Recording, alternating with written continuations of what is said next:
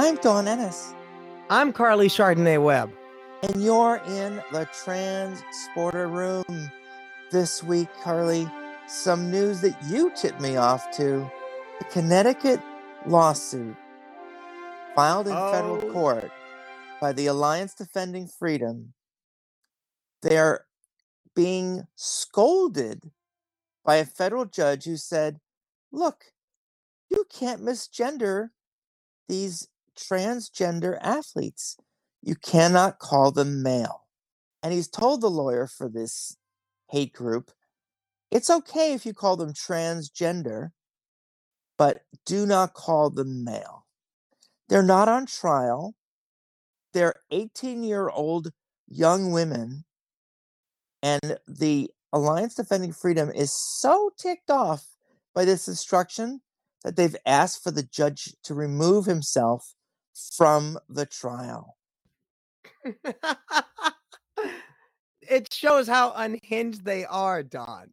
that's what that is. When I was reading that, I was laughing. Part of me was very upset, but part of me was also laughing because it just shows how far they'll go. But at the same time, this is not the first time that conservative judges, conservative legislators, and conservative lawyers have tried to do this. This is a common tactic of the right wing in these types of situations. They want to try and set the terms, even down to setting the terminology of what can be discussed in the trial. And Judge Robert Chattigny is not having it. And I like the fact that the judge isn't having it. To me, this is an early win right out the gate. This is a win before the game even starts. There was something that the judge said. I'm quoted here. I don't think we should be referring to the proposed interveners as male athletes. I understand that you prefer to use those words, but they're very provocative, and I think needlessly so. I don't think that you surrender any legitimate interest or position if you refer to them as transgender females. That is what this case is about. This isn't a case involving males who've decided they want to run in girls' events. This is a case about girls who say that transgender girls should not be allowed to run in girls' events. Bang, boom, drop the mic. That's exactly what this is about. Exactly. But again, it just shows how far they're willing to go to prove a point, to prove something pointless. And once again, and just a reminder still to all the people who don't know, do not forget the Connecticut Republicans are raising money off this. They're trying to raise campaign cash by demonizing two teenagers. You think about that. And again, these girls aren't on trial. They didn't do anything except run and not always win either. One of the plaintiffs beat Terry Miller at least 2 times since this suit has been filed. Another thing, I talked to the ACLU, which surprised me that nobody else who's been reporting on this story even bothered to get the ACLU's reaction. And they provided me legal precedents for this kind of treatment. This is the judge showing common courtesy that people deserve to be respected and called what they prefer to be called. That's just hitting it in the nail on the head right there. Now, on the other side, there was, of course, the National Review, the right-wing clickbait site. The National Review they were the ones that basically, that's one thing you notice. And see, this is the one thing that's bothering about the coverage of this is that I'm going to say it as a journalist, the legitimate press is not covering this story. And I think that the legitimate press should. And yes, I use the term legitimate press because I feel that the right-wing clickbait media, like the National Reviews, the Breitbarts, are not legitimate to me. They are propaganda sites, and I will treat them as such.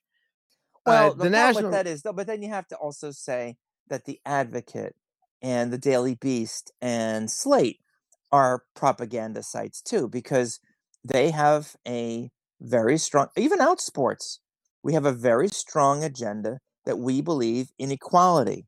So tell me why we are not a propaganda site. Reason, because an Outsports will reach out to the ADF and say, we're going to give you your say we will give you your say in our medium. you'll get an opportunity to say what you're going to say. And it's the same thing with most sites. The advocate reaches out to the other side and say, yeah, we'll give you a say in our forum. You'll get an opportunity to spew your venom in our forum.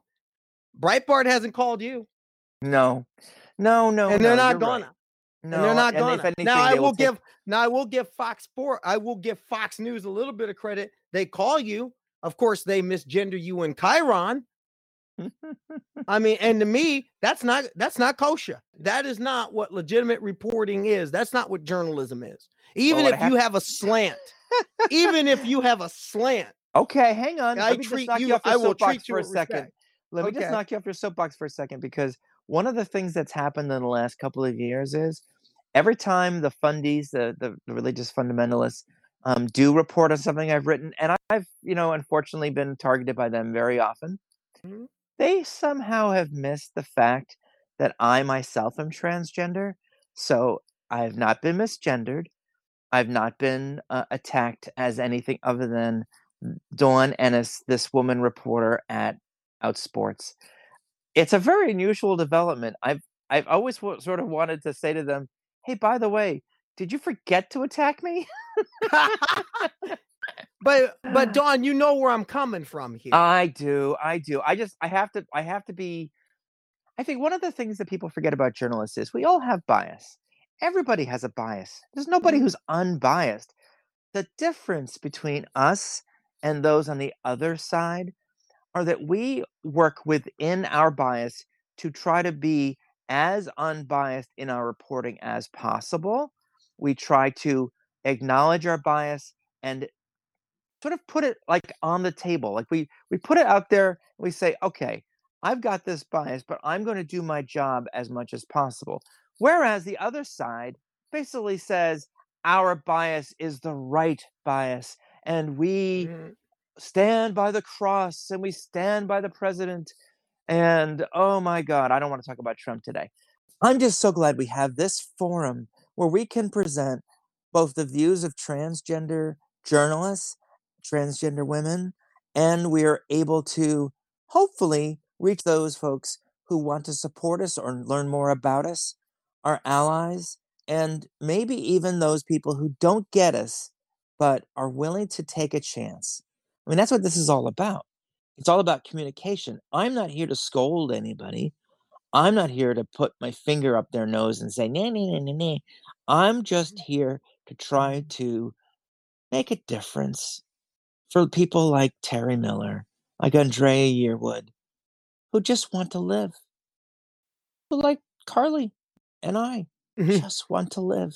Exactly. And you know what? And I'll just say one of the examples that I draw from is you. Oh, stop. I'm just giving you facts. You've been through hell and back to be who you are.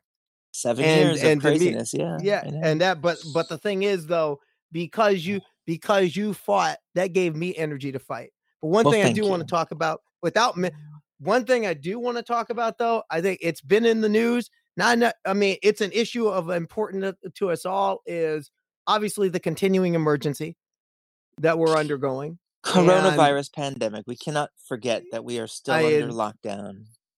And I'm going to say this, right? I'm going to say this because two people I care about a great deal today are hurting as we speak right now. They're hurting because they both work in healthcare. One is a facilitator at a group home. The other one is an occupational therapy assistant. As we're speaking and as we're doing this podcast, they are mourning the losses of people they worked with in their respective facilities because of COVID-19. Well, let's take a moment to acknowledge them. Yes. Yeah. The curve is not flattening. To everyone who wants to open things up, stop it. Stop it. Not now. Not yet. And I will say this, since we are talking about sports, I really believe the sports world needs to take a step back. NASCAR is going to start this week. Well, how about we get the perspective of someone who actually is, like you, a transgender athlete who I'm sure is itching to get back out there. Would you set coordinates, please, for the Kansas City, Kansas area? Beam up Jamie O'Neill. Good morning, all. How are you? Welcome to the Transporter Room, Jamie. Thank you very much. I appreciate you having me. Have you had a chance to hit the links at all, given the recent emergency? Honestly, I have not even been out to a golf course or a golf range. I've been sheltered in place. I think this is like day 58. Courses and ranges have opened and have been open for some time, but I still haven't been out. I've decided to be better be safe than sorry. I've got to think about myself and also my spouse. So that's why I haven't been out. Do you practice at home? Do you, knock a few balls around? When I talked to you Yeah, on I have Friday in a our Zoom meeting, you said that you were not much of a putter.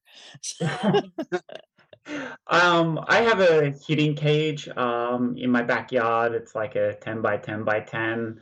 And then I've got like a practice mat that, I can hit my driver and irons off. So I'm still being able to practice. I don't have access to like a launch monitor or, my coaches. But I'm just being patient, and maybe in a week or two, I'll probably, start getting back out to see them. Now, one thing, just catching up with your story, Wollongong, New South Wales, and now you're in Kansas. That's one hell of a walkabout. How did you get from there to here? Yeah, I was actually born 2 hours south of Sydney in Nowra. I moved to Sydney in my late teens, or sorry, actually early 20s. Ended up moving to Madison, Wisconsin.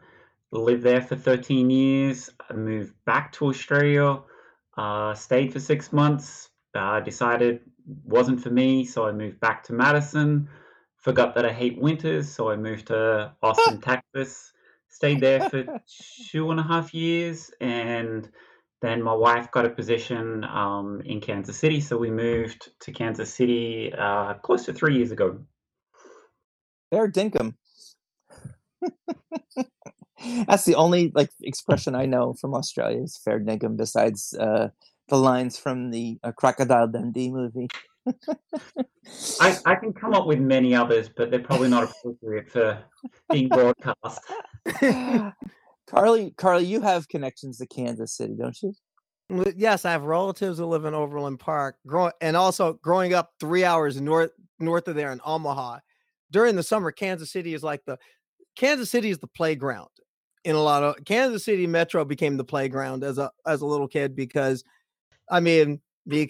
two obsessions of mine were in Kansas City. Roller coasters are one and the Kansas City Royals are the other.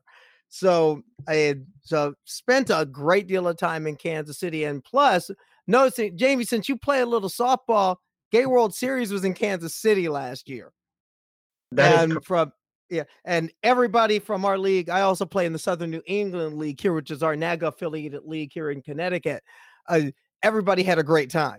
The teams that we sent there, every person said they had a wonderful time. Yeah, I went to the opening ceremony and it was amazing. I've played in a couple of Gay Softball World Series, Washington D.C., and also in Dallas. And then I've played in the Asana in the women's league as well. Played in, I think, 3 World Series, maybe 4. So you know that we're both in Connecticut. And, unlike most places, the curve is flattened and on its way down. Deaths are going down. We're supposed to be reopening May 20th. What's the situation in Kansas City? What have you observed? And are people itching to get out, or are people worried that just for you and your spouse? Is there worry? I think there is worry by certain people. Then there's other people that thinks it's a hoax, and they just want to get back to go to work, go to a restaurant. And I understand that financially hurts a lot of people. Everyone is hurting from it, but the numbers here do not seem to be going down. I think they're flattened at a high point, but I don't see them really going all the way down. I look at other countries like Australia or New Zealand or Germany, and you can definitely see they're at the bottom of their curves, and they're now starting to open up. And I feel like we're trying to open up more at a peak. Scary. Once they say that things are going to be at least safe enough to get back out there, you're going to take your driver and get back out there, right? Yeah, I mean, I can go to a golf course now if I want to. I think I'm just going to give it another week or 2 weeks. I mean, I'm fortunate. I can still train at home. I can work from home. I'm very fortunate that way. I think I've been to a store 3 times since this all happened. I've been fortunate. I can buy everything online food-wise and have it delivered. I haven't, really desired to go out to restaurants or anything. So I've been very fortunate that way. Um, but I drive past, a grocery store and the parking lot's full and no one's wearing masks or no one's doing social distancing. Um, it- I just don't know. I feel weird now when I see someone who's not wearing a mask. Used to be the opposite. Yeah, I feel like you expect the worst, but you hope for the best. And sometimes hope it just doesn't, get there. Well, that's a great expression for a lot of things. Expect the worst and hope for the best. That was sort of my my mantra for when I came out, which was 7 years ago this month. I'd like to ask if you would share with our listeners your coming out story. It was, I think, July of 2010. I was married at the time and told my ex-wife what was going on, and she's still a good friend and a very great supporter. We ended up getting a divorce. I started my transition, seeked out, the best doctors, the best care that I could possibly afford. I also worked 3 jobs to be able to afford everything. Started off with therapy. My biggest issue, like I knew I could do everything, it was telling people. And that was something I worked with my therapist. And the way I try to tell to people, I was already on the train and I left the station. And every stop along my journey, and there's going to be many, I need to get people on the train with me. They might not be on my train, but I want to get them on the next train. They could easily walk off the platform. So I decided to be very honest, very truthful, and I wrote letters to all of my friends, all of my family. And it's difficult. I mean, they're 10,000 miles away.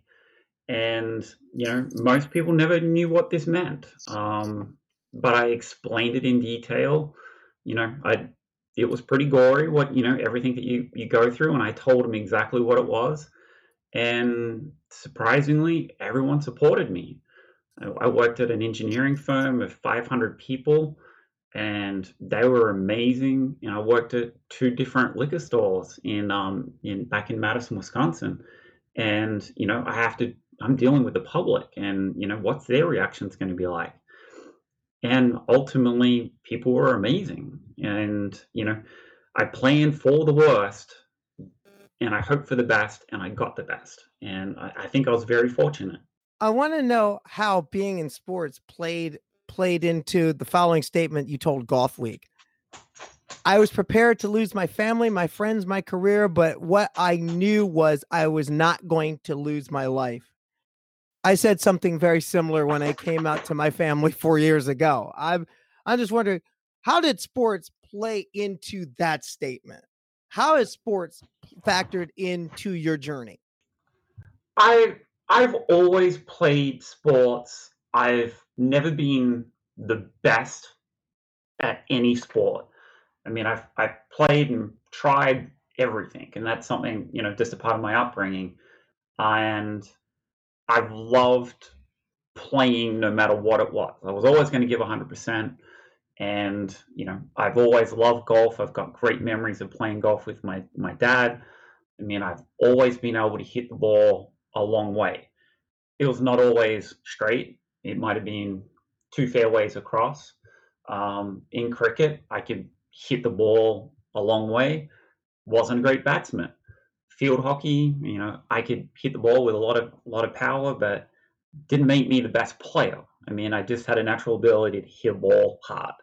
And then it's something that I've always loved to play. And when I did transition, I still kept playing golf. The winters in Wisconsin were terrible, so you only got to play summer, so it was a short time. And I followed a lot of people on YouTube back in the day before I transitioned, back when it was, the in thing to do, and learned from a lot of different people. And I became good friends with somebody on YouTube, and they had a very hard time with their transition and their family, and they killed themselves. They took their head off with a shotgun. Oh my goodness. And I said I was never going to do that. I was going to get through everything, no matter how hard it was, no matter what the cost was. I can do this. And, I put a very detailed plan. I mean, I work for an engineering company, so I put a very detailed plan together, put together a budget, my timeline, and then start breaking it down by goals. What do I need to do? And, started just plotting along. And, I look back at how scared I was, and now I sit back and think, oh my God, that was so easy. And, being able to play sports, after I did transition, I I was never in the LGBT community. I was a straight male, heterosexual all the way. I mean, I had really no contact with the LGBT community. And that's where I started playing softball in the Naga and Asana, with the Badgerland softball in Madison. And that was sort of my big coming out to the community. And, at 6'2", I turn up, and I hadn't played softball in probably 5 years. And, I guess I put on a bit of a show. Well, I do want to ask you a question about golf, but first I just wanted to say I am so sorry for your friend, for their family, for you. Mhm. Suicide is a thing that I think a lot of people outside our community don't understand because they hear these statistics that 41% of trans people either have attempted or thought about ending their life. I'm one of those people, and they don't understand that it's because of the lack of acceptance that people who are trans turn to suicide. It's not because of mental illness, it's not because there's something wrong. It's because it's what's wrong around us. That people feel that they have no other option but to leave this world. And I just want to point to people that if you go to our Facebook page, if you go to our Twitter account, you'll see resources for anyone who might be thinking about or even just toying with the idea that maybe that's the way. I can tell you from experience, from having survived suicide attempts, that it's not the way. And it may seem like the only way, but it's not. So I hope that everyone listening will take advantage of those resources, including the Trans Lifeline where Carly works. That's a part and parcel of what we do is trying getting that 41, trying to get that number down. Cause there's a number that I think about often. It's 41. 41% of us try either attempt suicide and or complete it. And that's the number that I'd like to see drawn down. And a lot of that is based on building community. And that's one of the things. I mean, Jamie, just something you said, it was very similar to something I told my family when I came out to them, and they were all shocked. And this was one of those worst case scenario things where they're like, I don't support this. I don't understand this. Why are you doing this? And I told them, and they said, what, think about what's going to do to your family. And I remember looking a cousin of mine in the eye and saying, I'm not going to apologize for saving my own life, because that's what's at the margin. But one thing is, how much for Jamie, for you, how much as you were going through this transition, what did it mean for you to have the power to hit a softball or a golf ball a long way? Because based on your own website, a lot of people quoted said you're gifted and you do hit the hell out of a softball and out of a golf ball. How did that factor in? How did that factor into your confidence as you went through your journey? if it I did. definitely think it's a way that I've been able to let aggression out. I think being able to play sports and compete, be around people, it gives you a release. You're not focused on your transition. At that moment, I'm thinking about hitting that softball. I'm going to hit a line drive. I'm going to try to hit a home run. Or I'm on the golf course. I'm gonna try to drive that green. And you know, for me, it was a huge release to be able to play sport and compete, um, and make friends. And going to like the World Series and both in the Naga and Asana for softball. And sure, I mean, I got heckled by some people and people in the spectators. But then once they got to know me, they're just like, "Oh my God, I'm so sorry. Like, you're a really nice person." And people instantly, if you are different, they instantly have to hate you for some reason. I don't know why, because I'm different. And then once they get to know you, they're just like, "Well, you're just a normal person, just like me. You're a little different, but you're still just like me." So it's interesting. Carly and I have a friend who's a transgender advocate. Her name is Hannah Simpson. And I love to quote her with this question that she asks people who don't understand transgender. Jamie, are you left-handed or right-handed? Right-handed. If you were to write your name or write me a letter in longhand with your left hand, how would that look? Well, you can't even read my handwriting to start off with, and that's being right-handed. So left-handed, you ain't gonna see anything. Well, imagine that all your life you've been writing with your left hand, and then I came along and I said, "Hey, why don't you try writing with your right hand? See if that works for you." It would be a whole different world. It would be like, "Oh, this is how it's supposed to be. This is what's natural." And as Hannah says, that is what transgender really is. It's doing what comes naturally to you, but that you've never been allowed to do. And I love that example because I think a lot of people can get it. The only people who don't get it are the people who say, "I'm ambidextrous." I'm like, ah, screw you. So I wanted to ask you a question that I asked Caitlyn Jenner, who also loves golf.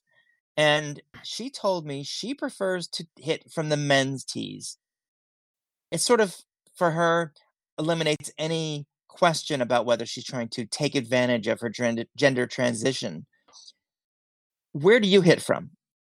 So how about I'll change that. On a golf course, the tees are based on handicap, and you play from what would be an appropriate tee spot that you get the enjoyment out of the game of golf. So people that have a very high handicap, like new to golf, should hit very forward because generally they're not going to be good. They don't have the distance. As you get better and like maybe become a scratch golfer, you hit from the championship tees or tiger tees. But I prefer not to say men's or women's tees.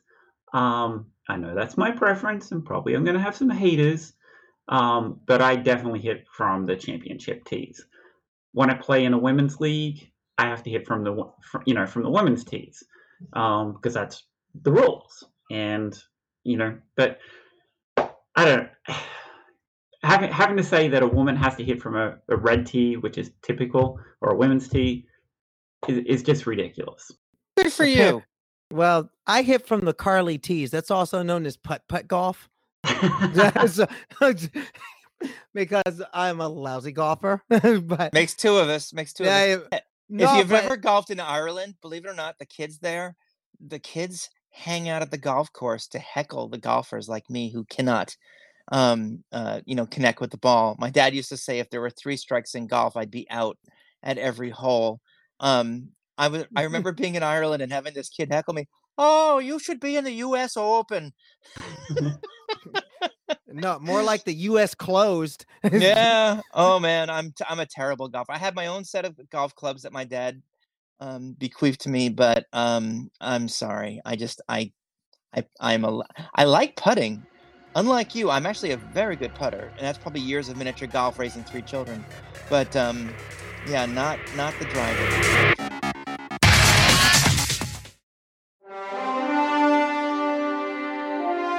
Jamie, are you looking forward to that first competition you get in? Because from the looks of things, you're doing the work, and apparently you even have you have some sponsors now. You're gearing up for an opportunity at in the pro long drive ranks. How do you think you'll do in your rookie season doing it? How do you think you'll do in this first season, coronavirus permitting, of course? Yeah, so I've had to set. I got a great team of coaches behind me. So we need to set your expectations of, where and how far and what you're going to be able to do. So my goal is to be in the top 4, and I've been very fortunate. I've got, as I said, great, personal trainer. I've got 2 different coaches that have been able to give me great advice, and they're learning. They're not long drive coaches, but they've done a lot of, like me, looking at YouTube and, following other people and learning the sport. I mean, it's very different from a normal golf swing. Huge ground force generation, jumping up and exploding at the ball, and it's a very explosive and loud, golf game. And, spectators are yelling and screaming. I mean, it's a great atmosphere. I haven't got to compete yet. I've just watched it on TV and I just love it. So I've been fortunate. Yeti Golf and Shark Attack, Reaper Shafts, they've provided equipment for me, which I'm so grateful for. They've been a huge supporter of me. I'm still looking for big sponsorship, but it's very hard to find sponsors, especially as a transgendered athlete. And I know I haven't competed, but I'm hoping, once I do compete and, get into events, sponsorship opportunities would come. I'd love to see these brands that, have pride, lines, Nike and Under Armour, really look after their, LGBT athletes. Well, it's good to see right out of the gate that you are getting the corporate partners, especially in the golf industry, getting on board. Now, how have you managed to work that out and work through the apprehensions they may have, especially given all the recent quote unquote controversy and unpleasantness regarding trans athletes? How have you been able to kind of work through that, grease the wheels, and get the sponsors on board? Yeah, I mean, at the moment, I have really the one sponsor, and they've been very supportive. I've been also looking to compete down in Oklahoma. There's a long drive association, a small thing. They've been very supportive, and they're like, "Yeah, we're 100% open." And I know in the golf world, which is very male dominated, there's very anti me competing. I've had a lot of negative feedback, but I've also had amazing feedback too. I've also, I don't engage in people on social media. What I have realized from when I first transitioned 10 years ago to now, people do that for me, which is amazing. When I do scroll through and see someone post something negative, I see someone post something positive, and they're engaging in the conversation. I've never understood people that have time on their hands to search out transgender articles and have to put their comments on. Doesn't make sense to me. Jamie, let me tell you, somebody who's dealt with it and somebody who's directly had people come to their Twitter page to attack them. Some of these people are just hateful people. Others of those work for people who have agendas, or as I like to call them, paid professional transphobes. And they're always going to be those. But the good thing is there are allies, and again, there are people like your sponsors who are stepping in, and that's a good thing to see. I mean, in a sense, though, did it surprise you how how relatively easy a sponsor guy like Yeti just came on board and said, "Hey, we're down with this. Let's go win some lawn drive championships." I mean, did it surprise you a little bit? Um, I was surprised, and it was just a random email. I reached out to them. They're not a major brand that is out there. But they're stepping up and they want to, have someone that could be a world champion using their equipment, which is great for them. And like I've referred people that want to get into long drive. I'm like, hey, reach out to Yeti and Shark Attack. They've got great products. It's affordable. I've absolutely loved hitting their clubs. I've gained a lot of distance since using it, and they've been great to me. So, I love to give support back to the people that have supported me. One of the women who I've had not always pleasant interactions, but we try to keep it above the fray, is herself a transgender golfer, Mian Bagger. It might be pronounced Bagger. I have never spoken to her in person. She tweeted the other day, the recognition of actual biological sex is crucial to addressing issues in sport with regard to transition to men and women. That a judge appears to be demanding the adoption of fanciful thinking and language might be respectful in a social setting, but not in a court of law. My question to you is, there are always going to be differing opinions, even in the trans community. We don't all march to the same drummer. Where has your position evolved in terms of competing as a transgender woman against cisgender golfers? Was there a point, or is there a point, where you still consider that it's not fair? So, without going down a wormhole, which this is, so everyone's like, oh, you have an advantage. You went through puberty, you've got bigger muscles, you've got a bigger body, you're taller, you've got bigger lungs, you've got bigger hands, you've got this, you've got that. And it's very interesting that if I look back at the 2019 Women's World Long Drive, that one of the smaller competitors beat someone that had 5 or 6 inches on them and a stockier build. Therefore, their whole argument that bigger muscles, taller, is going to have an advantage has just been blown out of the water. So that got me thinking, like, is there an advantage or there is no advantage? Same on the men's side.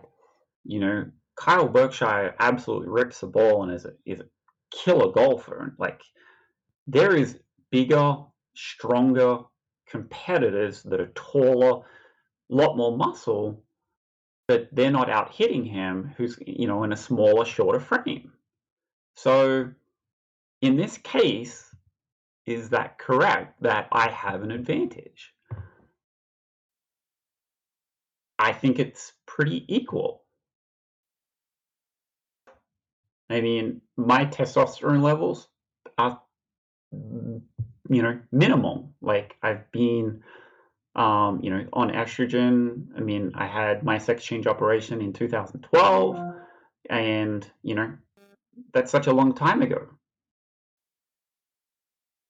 The effects that hormonal treatment and the lack of testosterone supporting or producing parts of your body being, currently in your body, those all have effect.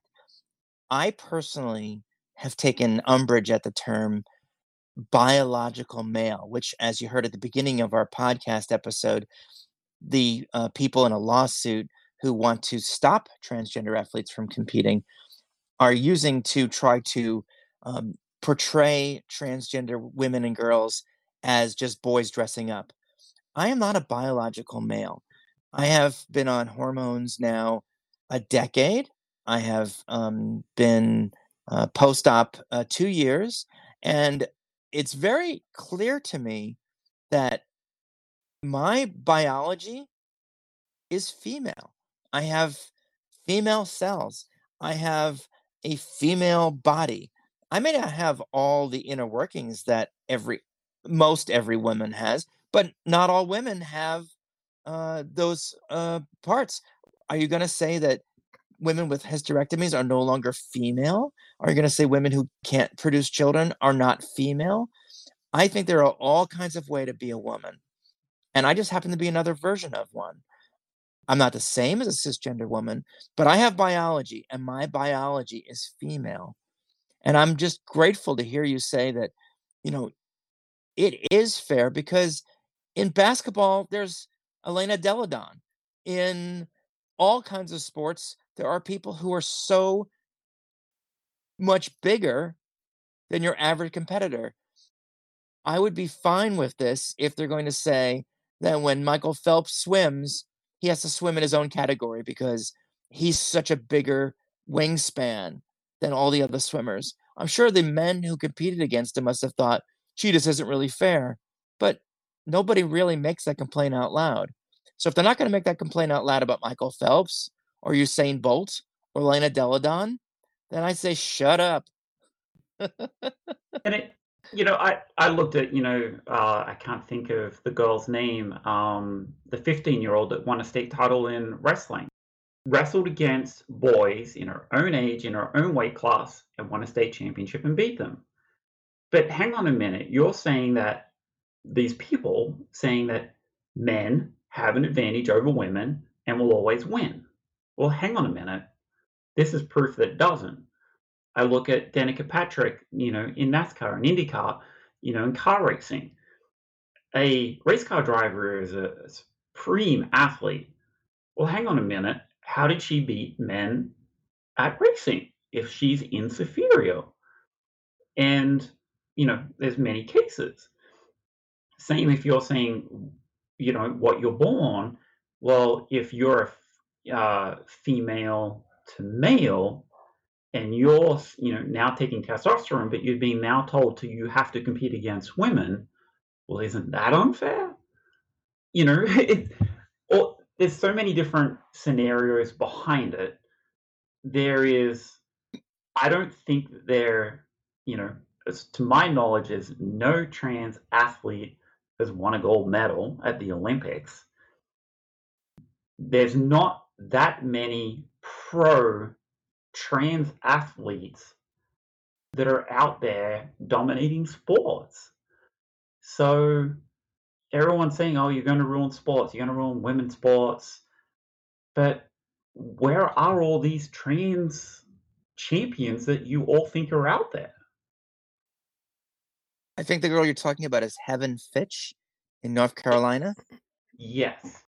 I follow the LPGA, and the top 5 in driving average last year in the LPGA all had 5 very distinct body types. They were 5 very different women. In fact, two of the top 5, all of them can drive above 280. All can nail it off the tee, 286 yards and up. I mean, 2 of them look rail thin. I mean, 2 of them look rail thin. One is a bit stockier, but still has those long levers. And that gets me thinking, Jamie, how much of driving that ball off the tee is strength and how much of it is technique? Well, technique is huge. Flexibility is huge. Speed is hugely generated. And, you're generating a lot of speed through moving your body and creating torque. Then you're combining that with your ground force coming up from the ground to generate the faster club head speed, which will increase how hard you hit the ball to give you your ball speed. But then you have to have the right, launch angle of attack, spin on the ball to be able to get distance. So there's a lot of, different variables to be able to hit that ball as far as we can. There's some great competitors out, especially in the women's, they're absolutely killing the ball. This year, I think there's going to be, if you're not hitting, 350 yards, you're not going to be in probably the top 8. the women are really training hard. I think it's going to be a fabulous competition, and I really look forward to being able to compete. How much of an advantage do you feel your engineering background gives you? uh, I don't. I'm not sure if it really gives me that much of a background. There Oh, is a you're the lot. one who talked about torque, Yeah, speed, club speed. I figured that you could probably go to a blackboard and say, okay, I need to do it this speed. I need this azimuth. I need this here. I need that here to produce this number. it, I've there is definitely a lot of science behind it. Having access to launch monitors, it allows us to really dial in our technique and skill versus a normal golf swing. Like, we tee the ball up higher. Generally, the ball is a lot further in front of us. We're coming up and, really jumping and swinging hard at that ball, to get our right launch angle. It's something that when, as a regular golfer, I never really thought about. I just got there, put the ball on the tee and swing away. Now it's something that I really focus on, and it's something that I really train on, and you definitely see the results. And that's something my coaches are there for, because I just want to hit the ball. That ultimately, I just want to hit the ball. They're the ones that are giving me the direction on what I need to do. What's your stance on teen transgender athletes? Now, these are girls who may not have been on hormones, but on puberty blockers, or maybe not anything other than deciding that they will start a social transition. A lot of people who are our allies say, I can understand your rights as a transgender woman, as an adult, but I'm having trouble understanding the fairness of having transgender girls compete against cisgender girls because they haven't really had anything other than a social transition so far, which, of course, in most places, girls who are under 18 don't have surgery, but they might have hormones starting at 14 or 16, depending on where they live and how their parents feel. So I was wondering what your position is. Do you think that transgender girls should be extended the same fairness credentials that we transgender women expect? I definitely do think that, yes, they need to be treated equally and fairly. Now, majority of people that are transitioning, majority, I'm going to probably say majority, are not really into sports. They're into anime and sci-fi and not really doing what I would say manly things. I know a lot of people that do suffer with gender identity disorder, especially male to female. The first thing you want to do, they'll try to do, is do the most manliest thing you can possibly do, because that's going to make you a man and you'll get over it. I'm going to join the military, or I'm going to go do weightlifting. Then you realize that didn't work very well for you. So there is a small population of people with gender identity disorder that are athletes. And for them to be able to compete, as we say, like suicide rates, but also the social aspect of being able to be around their peers and be accepted is huge. And like, I look, whether somebody wins a high school or um, you know, an event when they're 13 or 14 and they're transgender and might have a school record. In 10 years' time, no one's ever talking about that record that this person ever won. It's controversial, and there is only coverage if a transgendered teen or athlete beats a cisgendered. There is never any media coverage if a cisgendered person beats a trans woman or a trans man.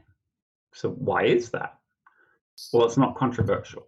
And when you hear these stories, what's your gut instinct when you hear stories, when you're hearing some of the stories and some of the, especially some of the vitriol of what you're seeing, if you've heard about some of these bills that, including, like, for example, the bill in Idaho that was recently passed. What are some of your thought? What is some of your gut reactions when you see that? And at the same time, what is your gut reaction seeing, for example, in the state you live in now, where they took away all the surgical requirements to have gender markers and birth certificates change? Your gut reaction when you're seeing these things play out. And I mean, it horrifies me to start off with, because you've got generally these states that are trying to pass anti-transgender bills. They've got two separate bills trying to go forward. You've got one on the sporting side saying, you can't compete, or until you've transitioned, you can't compete and you've had surgery. But then on the other side, they're trying to block anyone under 18 in getting medical, access to a medical doctor, to be treated, even psychologically, to be treated. So now that person will go through puberty and, in that state, and then finally be allowed to transition. I mean, it's crazy. I've written, to all senators and legislation and governors, all of these states, and, I provided them, look, we have a standard of care.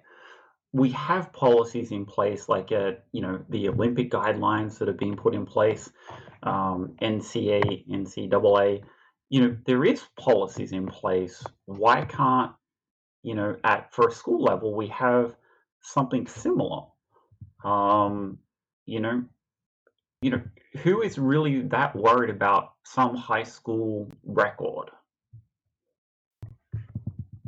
I want to ask you a question that we get asked a lot. Do you feel every time you compete against a cisgender woman that you will win? Has that been the case for you, that you always win? I wish I did win every single time. It's just not true, right? It's just not true. It's a fallacy. Yeah, it'd be like saying, oh, I'm now going to take up gymnastics. Oh, I'm going to dominate the women's because I'm transgender. No, I'm not. But it's the same in like any sport. Like, sure, at softball, I can hit the ball pretty hard. I don't have a great throwing arm. Hang on a second. I mean, I'm not a great athlete at everything. There's no way, if you asked me to go out and run a mile, I'd probably fall over and die, to be honest. You and me both. Carly's the runner in this group. That's you too. Yeah, but let me follow up with just one last question for you before we let you go. And we're so grateful for your time. Where do you see yourself in, say, 5 or 10 years? You've been yourself for 10 years now. Do you see yourself still competing? Maybe even as a top 10 pro? I mean, where do you think you'll be? I think as this year goes along and I can get back to, playing golf, like I haven't played a normal round of golf. I only done that for a little bit, and, my handicap's pretty low. But I would like to see whether, hey, can I be a, scratch golfer? That would be a really idea. Can I compete in regional or, state events? Would be really nice. You can always dream, yeah, I'd love to play in the Open or something. But at the moment, like, long drive is a passion for me right now. I would definitely love to play, more serious golf. I love the friendship. I love meeting people. The best round of golf I ever played, like, the scoring wise, I didn't realize I'd scored the best that I ever had, but it was the best round of golf because I played with a World War II veteran. And he was 100 years old, and, he could only hit the ball about 100 yards, and he's like, I'm playing off the women's tees.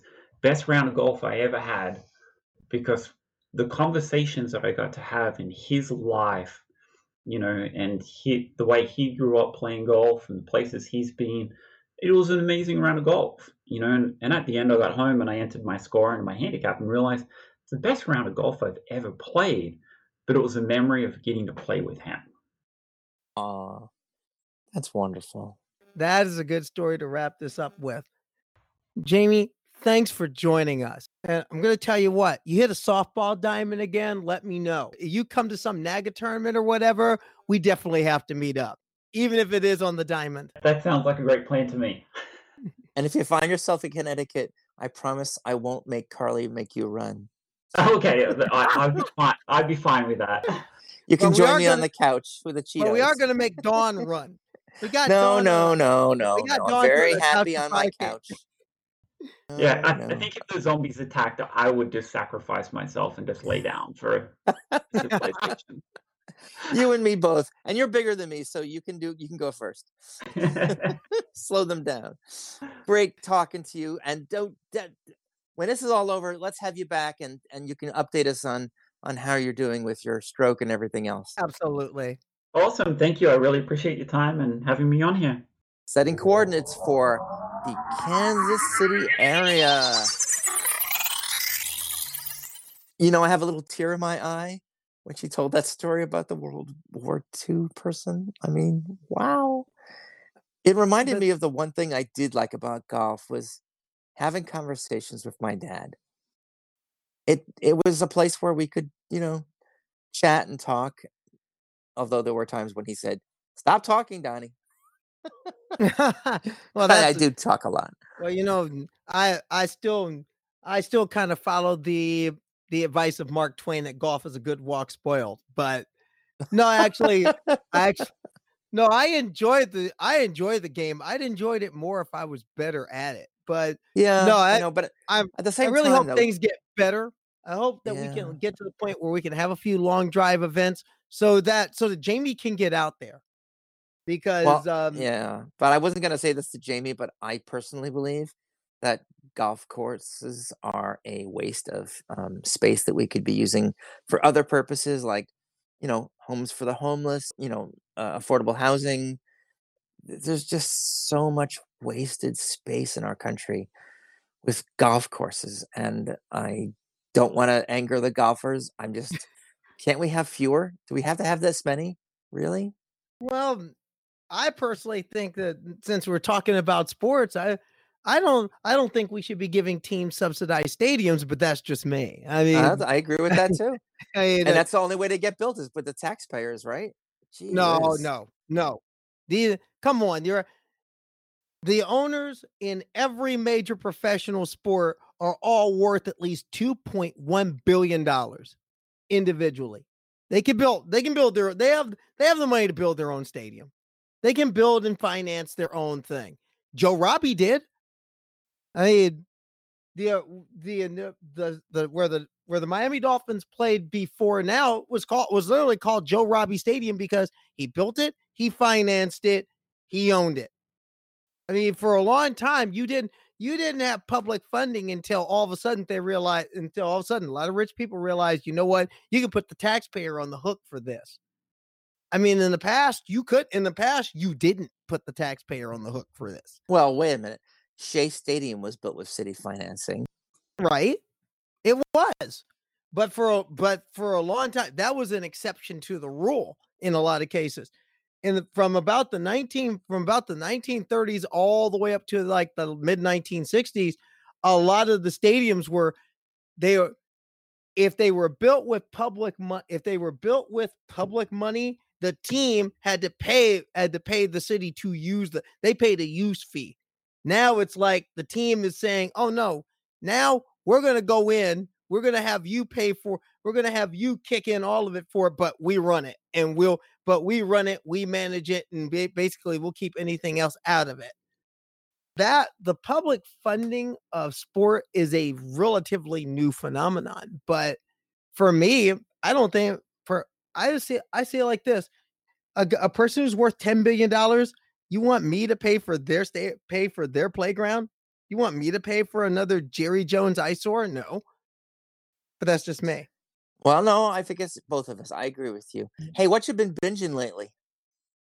Actually, what I've been doing is kind of off the sci-fi path, but it's still a very larger than life superhero. Actually, there's one sci-fi / superhero thing I did watch. I broke down and got Superman Red Sun, the animated movie adaptation of one of my favorite graphic novels, and it was good. And it was good. I thought it could have been better. I mean, they kind of changed some things around in the graphic novel, but overall, I mean, Dawn, I know you probably wouldn't like it because Superman would be playing for the other team in this one. No, actually, I like alternate realities. We're actually Oh, doing that here this week on What If Week at Outsports. So no, I Dawn, love that stuff. Dawn, I have rather enjoyed your story, and I'm actually writing one of those for the What If week, Yes, and you are. I'm We won't building talk that for the about what. that yet. Wait, let's not give it away. No, Let we're the not. But listeners be surprised because it's no, coming. I'm going to be writing. I'm going to be writing it right after this podcast. I'm going to be nailing it out because I was on a run. I was on a Oh, run. I was on a run a couple days ago, and that's when it hit me of how to build the timeline for it. okay. So, but the biggest thing I'm binging right now is actually The Last Dance, Hmm. the big ESPN Michael like Jordan. documentary on the last season of Michael Jordan. But really, at another level, this is looking at Michael's entire career and looking at it because a lot of people complained about how it kind of works in flashbacks. I liked it. I really enjoyed the way that they're laying the story out. I like the voices that are a part of it. I even like the soundtrack that they use for it because I have grown in a sense, Michael Jordan's career spanned my teenage years well into my adulthood, well into my career. I mean, I had intersections with Michael in my career. I mean, one of the biggest things I had the opportunity to see was his return with the Washington Wizards. But I like the way that they're settling. There's been a lot of complaints about this, as far as it's very antiseptic. This is a commercial for Michael Jordan. I don't agree. I don't agree with the idea. Is it painting? It doesn't paint Jordan in as positive a light as people would think. It doesn't toss as many softballs, I think, as people think. I mean, they go into serious detail, the gambling thing, the they go very deep, deeper than, quite frankly, I thought that they maybe should, in the allegation that his gambling had something to do with the murder of his father. I mean, they didn't. I mean, I was expecting this really softball foo-foo thing in reading all the press about it, but in actually watching it, I'm like, okay, where's the softballs at? Because in many ways, did they expect to go deep and be controversial? No, I didn't expect that, but I wasn't expecting some of the things that I saw. I wasn't expecting them to go as deep as they did, for example, into his father's murder, into the gambling allegations.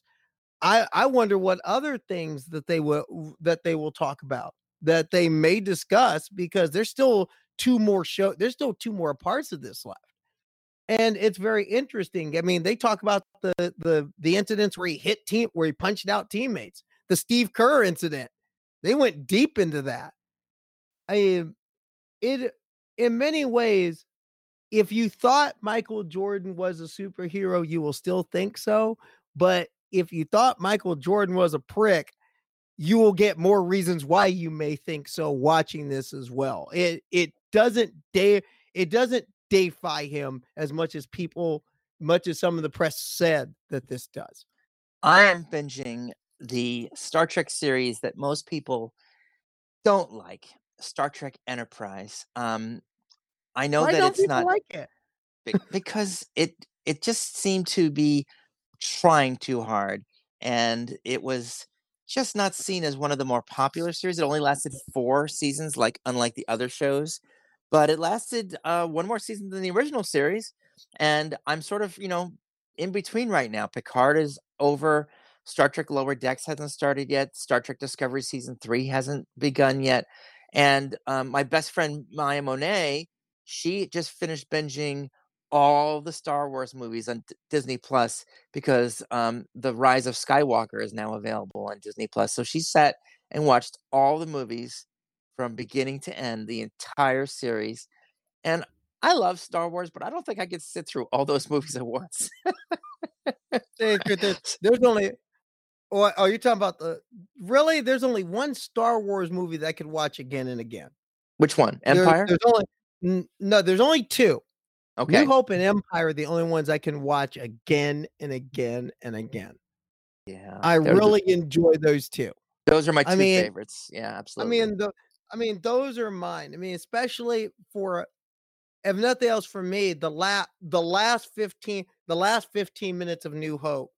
Like I said, it's one of my favorite scenes in any movie. Trust the Force, Luke. Although I have to say, when I was watching The Empire Strikes Back for the very first time, first I was shocked at the revelation about Vader, but I was just terribly disappointed in George Lucas because it's a cliffhanger. It's like it ends and you're like, what?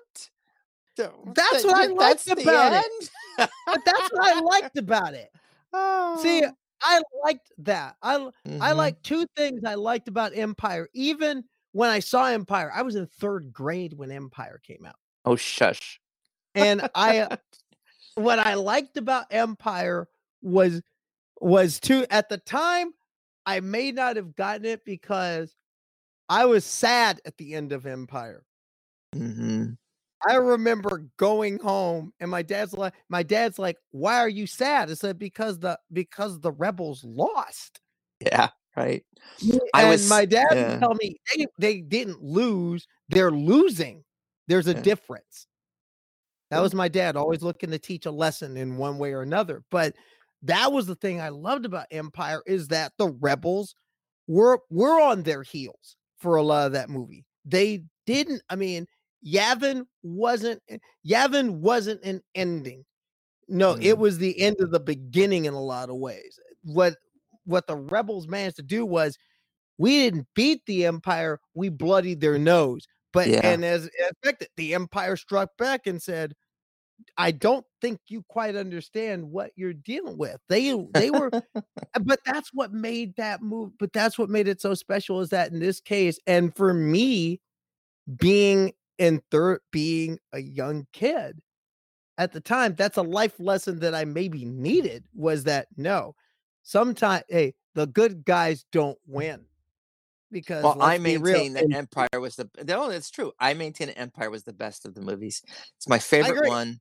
I was 16. I loved everything about that movie. The soundtrack, the special effects. It was such a great sequel. One of those rare cases where the sequel is even better than the original. Like The Wrath of Khan is one of those sequels.